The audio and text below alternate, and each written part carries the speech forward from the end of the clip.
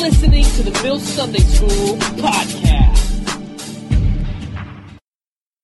Romans chapter 5, I'm going to start in verse 6, and there's Bibles on all the tables, so turn to it. I think sometimes we get lazy just because I often, almost always, put the scripture up on the screen, but I think I'm going to stop doing that so that you can turn to it in the text of your own Bible or the Bible in your hand that you're borrowing from the table. How many of you all bring a Bible to Sunday school? Do you? Yes, I love that. Amen. So, so turn to your Bible if it's in your phone or iPhone or whatever. That's a great Bible as well. Turn to Romans chapter 5, starting in verse 6.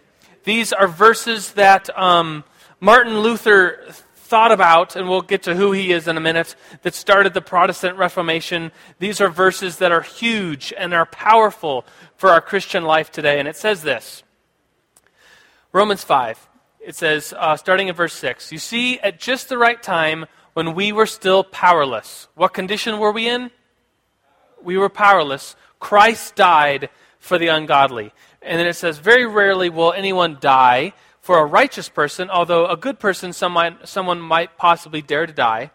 Verse 8, "But God demonstrates his own love for us in this: while we were still sinners, Christ died for us." While we were powerless, while we were sinners, Christ died for us. And then verse 9 says, "Since we have now been justified by his blood, how much more shall we be saved from God's wrath through him?" So it's his work. These verses make it clear, if you read them and reread them, that while we were powerless, while we were still sinners, Christ died for us. And that is the awesome good news of the gospel, that our salvation is free, and Christ did it before we could turn to him. He turned to us. And so that's the awesome, great news. So let's pray this morning and consider that. God, we do thank you, God, for salvation, that while we were still sinners, while we were messing up, you died for us, that we just have to turn towards you because you've already turned towards us. We thank you for the truth of that, the message of salvation, that it's free, that you are calling us to yourselves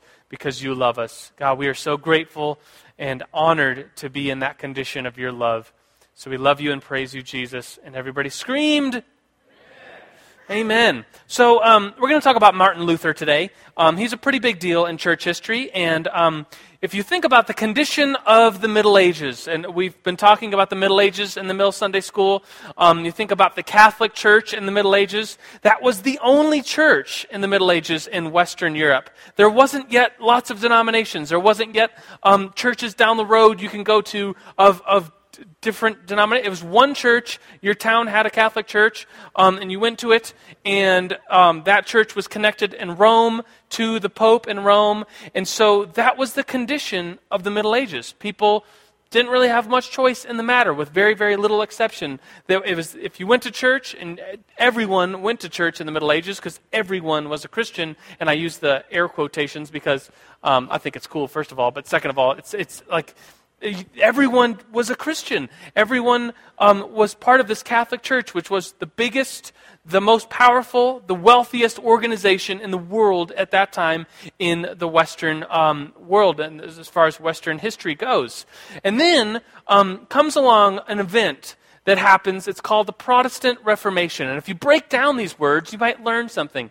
That the word Protestant, that's what we are, by the way. If you're a new lifer, then our bigger, we are a non-denominational church, but we would describe ourselves as Protestants. And if you break down that word, you see the word protest, the protesters. And this Protestant Reformation, this reformation, this protest was of the Catholic Church. People were protesting the Catholic Church. People were reforming the Catholic Church in the Middle Ages, in the early 1500s, the late 1400s. And if you think about the Catholic Church, they were probably in need of some reforming and people standing up and protesting what they were doing. Last week we talked about the indulgences and how the indulgences came out of kind of this idea of confession and sacraments. Here's a painting of the seven sacraments. I think they're all being represented here. The seven sacraments are baptism, confirmation, communion, confession,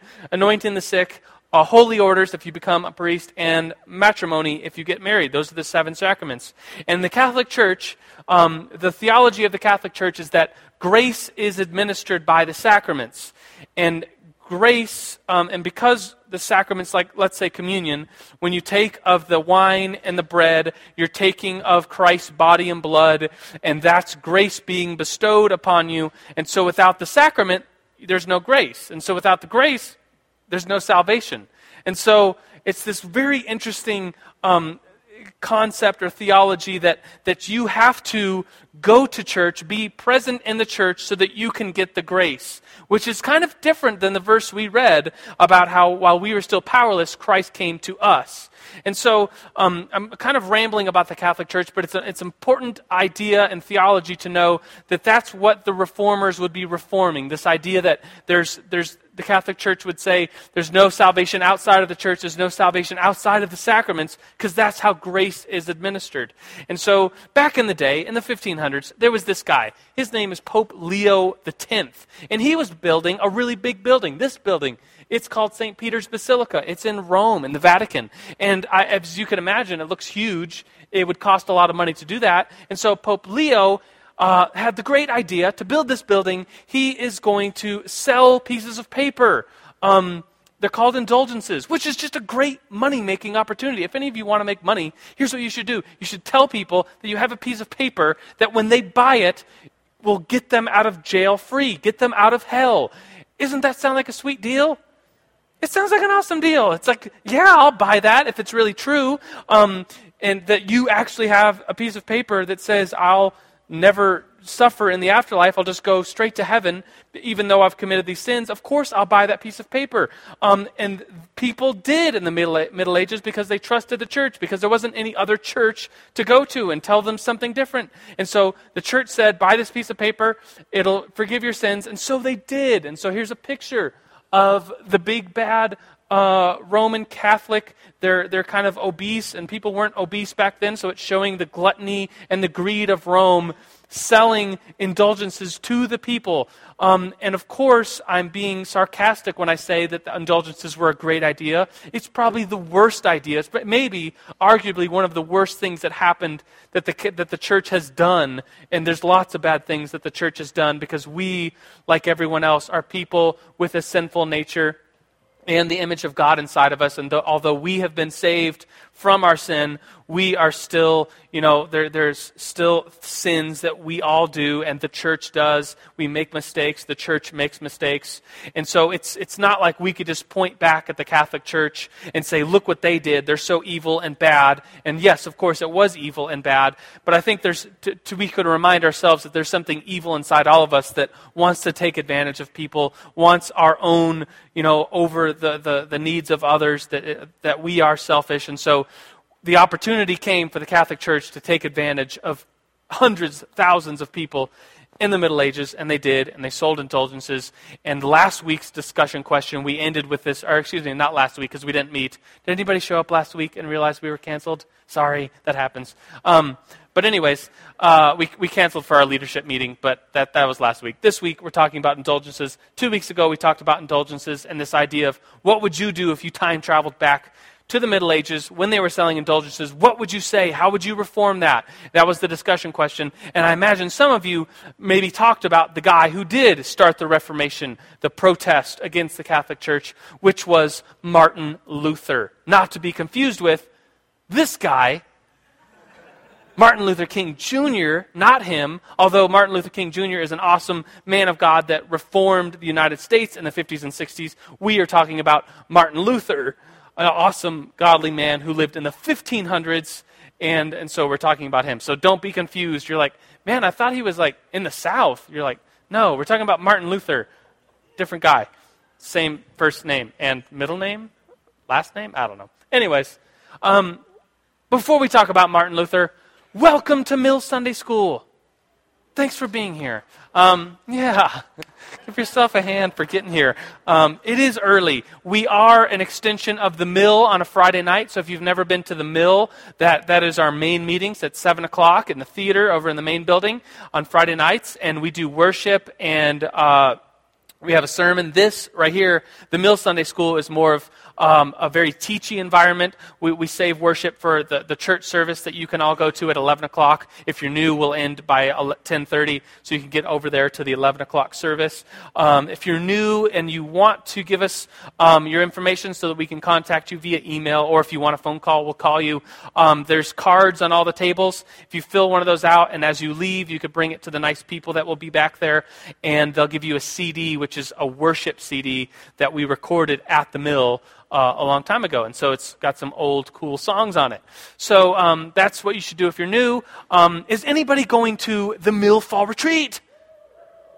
Woo! Yeah, me too. And so the Mill Fall Retreat is kind of like our event, like the event that we do every year. It's the most, I guess it's the most advertised event because it's pretty awesome. It's like the Mill on a Friday night times the whole weekend. It's going to be October 21, 22, and 23. If you don't know, if you haven't been to it, ask somebody that has. They'll tell you you need to go. And if you want more information, as you leave today, there's Courtney's going to be back there giving out little cards with the information on it. I believe you could even register with her today, put down your deposit of $20 so that you can go and be with us. Basically, we go up into the mountains in Winter Park. We have meetings, and we also have fun. We have free time. And it's pretty awesome. So you should go Fall Retreat. I think that's all the announcements. All right, back to the story. So imagine representatives from the Catholic Church in the 1500s showing up to your town or your village and saying, buy this piece of paper.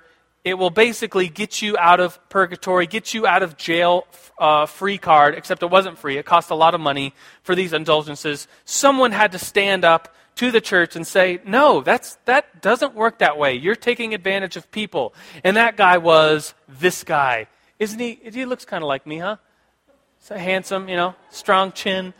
Anyways, this is the young Martin Luther. Martin Luther was born in 1483 to kind of a strict father who wanted him to be a lawyer, but a series of events around the time when you choose what career you want to do. Martin Luther had some friends die. They died of the plague. The plague was still going around. The Black Death or the bubonic plague was still happening. Martin Luther had some friends die of that. And then as history tells us, there was a story of him almost getting struck by lightning, and he believed that God was telling him to go into the ministry, to be a Catholic priest, to be a monk in the Catholic Church. He felt God was calling him to do that. And so he was being struck by lightning, and his friends died on account of him wavering and thinking about being a lawyer. He believed God was calling him to be a monk, a Catholic monk. And so he becomes a Catholic monk, and then he takes his faith extremely seriously. He would fast. There were stories of him fasting and then sleeping outside in the cold as a way of punishing his body for sins or thoughts that he had. And the story says that he almost died. His friends had to go out and get him and bring him inside and nurse him back to life because he was near death from fasting and sleeping out in the cold. He would whip himself with a whip for sins that he committed or lustful thoughts that he had. He would whip his body, and he took his faith very, very seriously. It's said that at his first communion, when he was the priest doing his first Mass, he held the wine and the bread, which the Catholics believe in transubstantiation. They believe it literally turns into the literal blood and the literal body of Jesus when it's raised and the priest prays over it. And so when Luther was doing that, little Martin Luther was doing that at his first Mass, he just had such fear and trembling, and he was shaking and sweating because he believed that he was holding Jesus' body and blood and administering the grace to the people. That he was the one doing that was just such a huge stress, and it blew his mind of the importance of that the Catholics believe that is the actual grace being bestowed on the people. And without that grace, there's no salvation. And so Martin Luther was just in total fear of that, and the people above him thought he was saw how serious he was about his faith. Maybe they thought he was a little too serious, so they said, you should go to school, you should go to seminary, learn some more, read some more books, get your mind right. And so Martin Luther worked on a master's degree. Here's a picture of the older Martin Luther. He's working on his doctorate degree and studying the book of Romans, which is this commentary. Of course, it probably was in German originally, but this is the translation of Martin Luther's commentary on the book of Romans that he was studying in 1515 and 1516. He was lecturing on the book of Romans and reading passages like the passage we read today and thinking about the Catholic Church selling indulgences, selling grace, basically, and kind of through the sacraments. And Martin Luther was like, the book of Romans is teaching something different than what was going on in the 1500s with what the church was saying, how salvation worked. And so he wrote things like this. Here's some direct quotations from his commentary on the passage I read today. And he says, only the gospel reveals the righteousness of God. That is, who is righteous or how a person becomes righteous before God, namely, alone by faith. And that's one of the big statements of the Reformers, by faith alone, by the Bible alone. We don't need the church or the councils or popes. No, it's by faith alone, by the Scripture alone. Here's another statement. We are justified by Him through faith in the gospel. Here's another one. God's judgment, for according to it, righteousness precedes the work, and good works grow out of it. Meaning that you're first saved by grace. Christ turns to you, and then you can turn to Him. Christ gives you grace, and then good works come out of it, which was something different than what the Catholic Church was teaching back in the 1500s, that if you went to the Catholic Church and paid money for this piece of paper, if you did that, then Christ would recognize you as saved. And Luther's saying, no, Christ saves you first, and then out of that, you do good things like giving money to the church, or you fast or pray or read Scripture, or whatever good work you do. But first you're saved by God's work, not by your own work. And that's the good news of the gospel. And Luther was reading those things, seeing the indulgences going on, and wrote what we now have as the 95 Theses, which are on your tables that we'll talk about in just a second. But these 95 Theses would alter the church history and the history of the Western world for up until now. I mean, we're still in the wake of the Protestant Reformation. And Luther said of these 95 Theses, he said, I never would have thought that such a storm would arise in Rome over one scrap of paper, referring to his 95 Theses. Basically, the story is that in Wittenberg, where Martin Luther lived and taught at the university, he wanted to write something kind of to reform the Catholic Church. He wanted to do something to say the Catholic Church needs to change its ways. And so he wrote the 95 Theses, these bullet points of things he wanted the church to do, and he nailed them on the church door, which was kind of like the old school way of a Facebook wall post, I guess. Like if you think about it, like if you really want something to be known, you wanted to get it out there, what could you do? Well, you could write a blog, you could Facebook it, you could maybe write the editor, you could write a newspaper, and maybe they would publish it and get a little more, get it out there some more.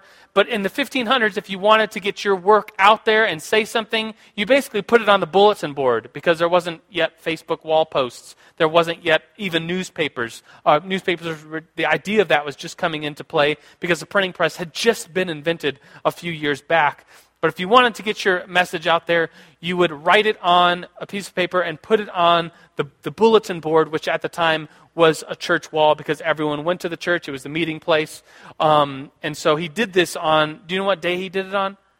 Halloween, yeah, October 31st, 1517. And he did that because Halloween was the day before All Saints' Day, All Hallows' Eve. That's why it's called Halloween. You could research the history of Halloween later. But basically, in the Middle Ages, the biggest, coolest holiday was November 1st, and when you'd celebrate all the saints. And so all the people the next day would be out and about, looking around. You know, if you wanted to check the news or what was going on, you'd go to the church and look at whatever was on the bulletin board at the time. And so that's why Martin Luther chose to nail his 95 Theses to the door of the Wittenberg Chapel. And so what comes out of that is the Catholic Church totally changes from then on. It's never the same. And what we sometimes like to think about is Martin Luther smashing the Catholic Church. Would you like to see me smash something?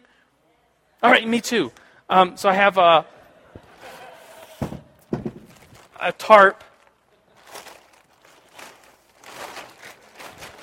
I have something representing the Catholic Church, I chose a bottle of sparkling grape juice, non-alcoholic juice cocktail. If this was really a good representation of the Catholic Church, it probably should be real wine, because that's what they use in their Catholic services. But this one is just grape juice, basically. And so this represents the Catholic Church. Can you see that from there? And this represents Martin Luther. You might want to cover your eyes if you're in the front row. Put it on its side. No, I'll put it up. And so this is Martin Luther. This is the Catholic Church. And so what we think about sometimes is Martin Luther just smashing it. But let me ask you a question. Is the Catholic Church still around? It is. And so did Martin Luther smash it and destroy it? No, it's still around. So,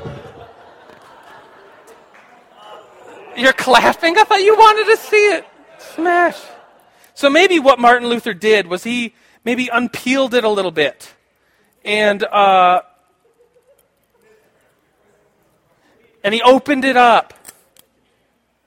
And maybe the Catholic Church and the people going to the Catholic Church, maybe they got poured out into something else. So here's a cup. This represents maybe the Anglican Church that would come out of the Protestant Reformation. Pour some in there. This Stein beerish mug represents the Germans and the Lutheran Church.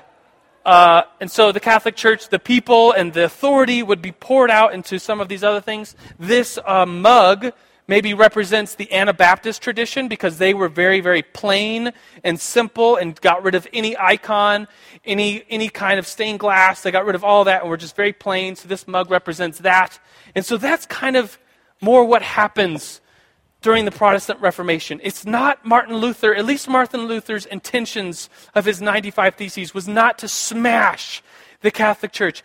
Martin Luther's intentions, as almost all historians would agree, was to just let the Pope know that these travesties of the indulgences were happening, and to go against them and say, this isn't right. What the Catholic Church is doing is not right. It's not according to Scripture. And if Scripture alone is our authority, then what the Catholic Church was doing in the 1800s, something was wrong with it. And so the Catholic Church was, of course, not smashed, but maybe displaced, maybe broken up a little bit, like I just poured it into different glasses there. And so here's what I want you to discuss, because I think it's important for us as Sunday schoolers and those who take history seriously to actually look at primary documents. And a primary document is like an actual writing from the time. And so we could talk about Martin Luther all day, but when we actually look at his work, we're studying the primary sources, we're studying what the historians study so that they could teach us in bigger brushstrokes what happened in the time. So what I want you to do is to look over the 95 Theses, and I specifically didn't staple them. We paperclipped them so you could take them apart and hand them out. Make sure people in the back could get them as well, and just look at a few of them. You can't look at all of them. I'm only going to give you like 5 minutes. But look at them and then point the ones, maybe your favorite ones, out to the people at your table and say, whoa, Martin Luther said this, or he said that. Check out this one. So look at it. Ready, get set, go. So we got some mics that will get passed around. So if you think one is particularly interesting, tell us what number it is and why you think it's particularly interesting. Yes, Aaron. 82. Why does the Pope not liberate everyone for purgatory for the sake of love, a most holy thing, and because of the supreme necessity of their souls? This would be morally the best of all reasons. Meanwhile, he redeems innumerable souls for money, a most perishable thing, which to build St. Peter's a very minor purpose. Everybody say, oh dang!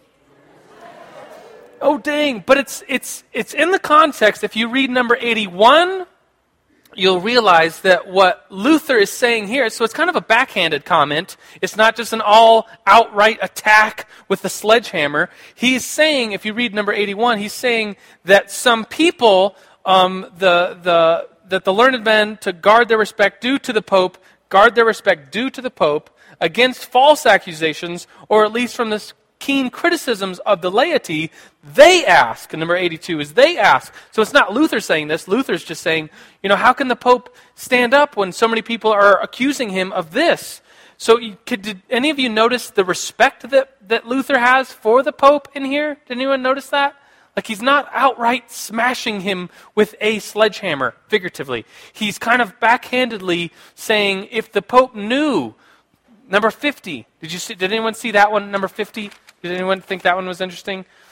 So basically, Luther thinks that the Pope doesn't know that the indulgences are being sold in such a way that that were happening. Christians should be taught that if the Pope knew the excitation, what is that word? Anyways, of the indulgent preachers, he would rather this church of St. Peter be reduced to ashes than be built with the skin, flesh, and bones of the sheep. So Luther's like saying, if the Pope knew that these indulgences were being sold in the way they were, he wouldn't have anything of it. But it turns out the Pope probably did know of the ways. And so this comment, Luther's like almost holding the best intentions for the church while just trying to change it. All right, what else? Yes, get the mic to Trevor. What's up, Trevor? I like number 35. Number 35. Yeah. Not. It says, it is not in accordance with Christian doctrines to preach and teach that those who buy off souls or purchase professional licenses have no need to repent of their own sin. Yeah, that was kind of the point of the indulgences, that you could just buy this piece of paper instead of repenting, and Luther's saying, no, you need to repent, not buy a piece of paper. Number 35, that's a good one. Anything else? No, number 75. Yes, Higgins. It is foolish to think that the papal indulgences have so much power that they can absolve a man even if he has done the impossible and violated the Mother of God. Yeah, take a second to think about what he's really saying there. He's like, Mother of God is Mary, right? And the Catholics have a huge respect for the Virgin Mary. Note Virgin Mary. And so he's saying that the indulgence, the people that sold indulgences were saying that this indulgence piece of paper will resolve any sin, including the sin of, basically he's saying, raping the Virgin Mary. Is that not like sick and wrong? And it's like, what? Anyways. All right, what else we got? Yes, in the very far back. 62. Yes, 62. What do we got? The true treasure of the church is the holy gospel and the glory and the grace of God. Yeah, that's good. Just short and sweet. Yeah, I liked, what number? I think it was 27, which is a slam, an attack to the guy that we watched the video clip of 2 weeks ago. His name was Johann or John Tetzel, that came up with this clever little jingle. And so Luther is kind of slamming this little jingle and says in number 27, there's no divine authority for preaching that the soul flies out of purgatory immediately after the money clinks at the bottom of the chest. Remember last week, or 2 weeks ago, we said, I read it for you in German, but it's basically, as soon as the coin in the coffer rings, a soul from purgatory springs. Do you remember that clever little joke? That like line that you would see in I just imagine that being like sung in a commercial with like a cheesy like guy selling stuff. Like, buy now, but wait. Right? And selling these indulgences. So Luther is attacking this idea. And so if we're going to move on, how did that? So he nails these 95 Theses to the door at Wittenberg Chapel. It's taken from there and put on this machine. Does anyone know what that is? It's an old school, like really old school, like original printing press. And the printing press had just been invented a few years before Martin Luther was born. Does anybody know who invented the printing press? Gutenberg, yeah. Gutenberg invented the movable type and the printing press, which just seems like, I wonder, like, why was that not invented before the 1400s? I mean, you think about like handwriting, hand copying a page, and a team of handwriters could reproduce, a small team of handwriters could reproduce one page 40 times. They can make 40 copies in a day. And then Gutenberg invents this printing press where you basically put the letters in this typecast and then smear it with ink and then press it to a piece of paper. You can make like 3,600 with that same team of guys instead of handwriting it. You could make 3,000 copies, which is nothing compared to like our Xerox machine that I copied the 95 Theses in like 3 minutes for all of you to have, but it would take them all day. But anyways, so Martin Luther's 95 Theses gets typeset and cast, and it gets printed and reprinted in this ancient printing press, which was at the time just like the most awesome piece of technology that there was. And so anyways, it was copied and delivered around Europe. Finally, the Pope gets a hand of the 95 Theses and reads it. What do you think the Pope thought? Do you think he thought it was a good read? Doubt it. He wasn't very happy. He excommunicated Luther, sends Luther this letter with the Pope's seal on it saying, "Hey, buddy, how you doing? You're excommunicated." That's my interpretation of at least what that document said. But I don't know that we know for sure what it said because Martin Luther got it and he threw it in the fire and he burnt it. Because by that time, as time passed, Martin Luther was seen as this reformer, as this protester to the Catholic Church. And maybe what Luther started with the 95 Theses of just trying to maybe unwrap the Catholic Church just a little bit and change some of the things like the practice of indulgence, Martin Luther maybe was doing much more than just unwrapping it. He was pouring it out and people were leaving the Catholic Church and he was being seen as this great reformer, this really bad guy to the Catholic Church. We would call him a hero, a really good guy, but he was excommunicated. And back then, when you get excommunicated from the Catholic Church, it's not just like, "Hey man, we need you to stop coming to the Bible study because you're distracting and you're hitting on all the girls, and so stop it, to get out of here, stop coming." In the Middle Ages, if you were excommunicated by the Catholic Church, and because there wasn't any other churches to go to, because they were all Catholic in the Middle Ages at this time, in the 1500s, if you were excommunicated, like you were done. Like no one talked to you. You were just some rebel. And because the Catholic Church teaches that there's no salvation outside of the church, if you were excommunicated, well then you were excommunicated from heaven too. You were going to hell. And so this is a huge statement when Martin Luther is excommunicated by the Pope. And so his response was to burn the excommunication note. And that sets up a series of events where Martin Luther then has to defend himself against being a heretic. And being a heretic in the Middle Ages was a very big deal because the Catholic Church had political power too. They could put you to death for heresy. And so Martin Luther, there's this thing that happens that's just kind of a pinnacle of Martin Luther's life after he gets excommunicated, after he burns the excommunication note. There's something called the Diet of Worms, which sounds like you're eating worms, doesn't it? But it's not. The word diet means assembly, and worms, or in Worms, I guess is how you would say it if you lived in Germany, is a city kind of like the southwest side of Germany. And so I remember a teacher talking about the Diet of Worms, which should just be called the assembly in Rhineland. Rhineland is like the area of where Worms is, because it's so confusing. It makes you think of this. A diet of worms. But anyways, a teacher was teaching about I remember in my seminary class, the teacher was teaching about the Reformation, the Protestant Reformation, and he had this lecture on the diet of worms, and he made a joke that Martin Luther was eating worms, and I just sat there the whole time with that image in my head of Martin Luther eating worms, and at the end of the lecture I was like, so wait, did Martin Luther eat worms or not? I was so confused. Don't be confused. This is a painting of the diet, or the assembly in the city of Worms. Basically, it was this assembly of all the princes of Germany, because at that time, Germany was broken up into these city-states. The city-states had a leader, a prince over each one, or a king. And so they all came to this meeting. At this meeting was also the emperor of the Holy Roman Emperor. His name was Maximilian, which is a pretty sweet name. I think he was like 19 years old at the time. And they had converged with this big idea of the Catholic Church changing.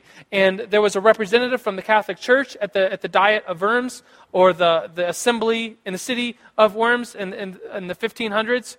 And basically, Luther was on trial for being a heretic. And the princes of Germany could have unanimously sent him to death or in jail. But it turns out that he didn't go to jail, or he wasn't killed at this meeting, but he was allowed to go free. But it just stirred the political pot of Europe.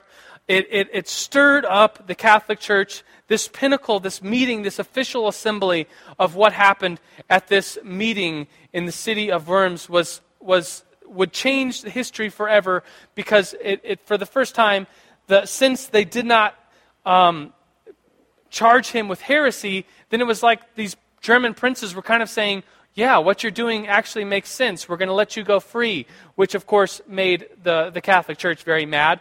But I have a scene from the movie, because I know you like movie clips, so maybe we could get it a little darker in here, guys. Basically, this movie is from 1953, so it's an old black and white movie. Anybody like old black and white movies? Yeah, me too. So hopefully you like this scene. And the scene is of Martin Luther, and it's kind of an intense scene. Acting wasn't really what it was or is now, and so it's kind of like over-the-top, kind of dramatic drama acting, and so he's like sweating and screaming these lines, and you'll probably want to laugh because it's like so intense. You're like, dude, calm down. But the scene has words from the actual lines of what Martin Luther actually said, and the scene has so it has responses. They ask him if these writings, which were on the table, are Martin Luther's writings, and he says yes. He asks them to recant, and then the famous lines, I shall not recant. And then at the end of the clip is the very famous line, here I stand, I could do no other. And so, dude, look at this, technology. Writings were yours. Will you tell us now, do you persist in what you have written here, or are you prepared to retract these writings and the beliefs they contain?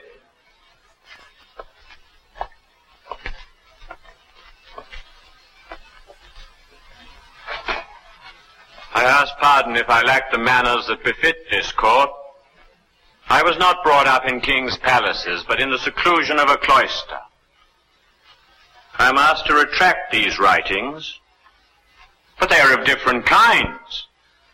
In some I discuss faith and good works. If I were to retract these, I should be denying accepted Christian truths.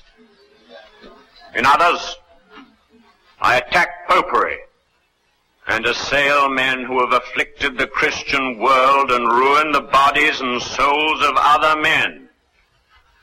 If I were to retract those, I should be like a cloak that covers evil.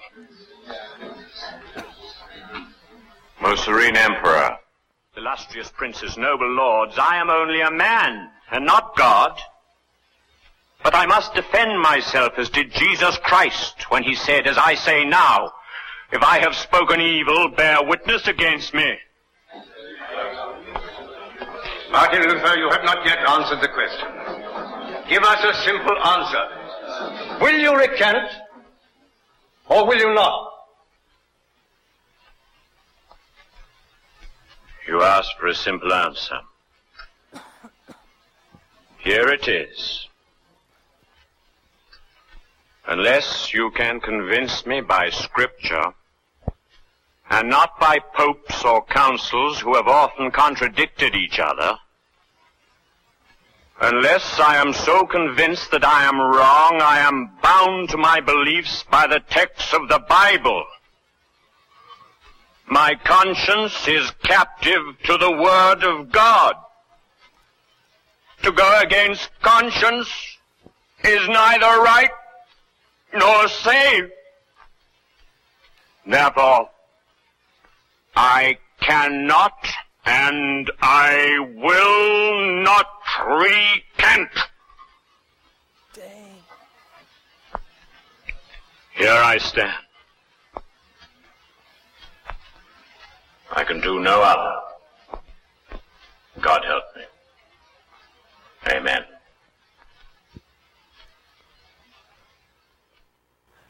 Round of applause for Martin Luther.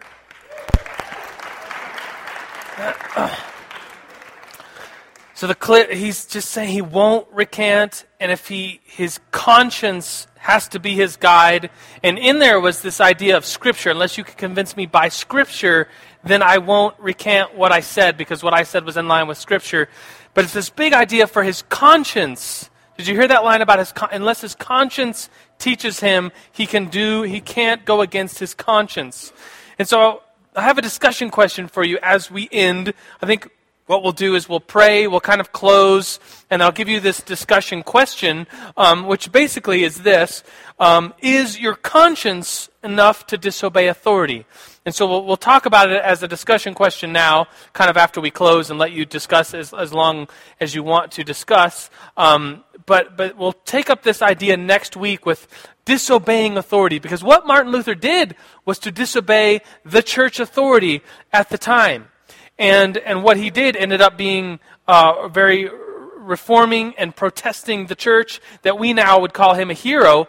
But at the time, the church authority, was the Catholic Church, and Martin Luther was rebelling against that. And the Bible pretty clearly teaches in the New Testament that we're to obey our authority. Are we not to obey authority? Civil authorities, church authorities.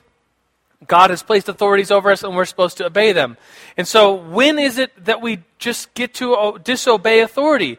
Do we get to disobey whenever we feel like it? Like that, basically the question is asking, is your conscience enough to disobey authority? Maybe it is sometimes. Maybe it isn't most of the time or some of the time. And so this is the discussion question for discussion. But so what we'll do now is I'll pray to close, and we'll thank God for this time, and then you could discuss this question for as long as you want. If you discuss it for just a couple minutes, that's fine. If you're here till like the World Prayer Center closes at like midnight or whenever it closes, that's fine too.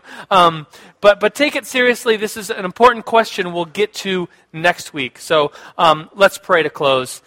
God, we do thank you for this time that we get to be here as the Mills Sunday School, to think critically about history and how you have been involved in church history throughout time. God, we thank you that we can learn lessons from those Christians, those brothers and sisters that have gone before us in time. And so, God, we praise you. We thank you for people like Martin Luther, who in our history have gone before us to pave the way of us referring to Scripture and by faith alone and these awesome things that are of you. And so, God, we thank you. We praise you this morning. And everybody said, amen. All right, everybody, discuss the question, and then you're free to go. Peace.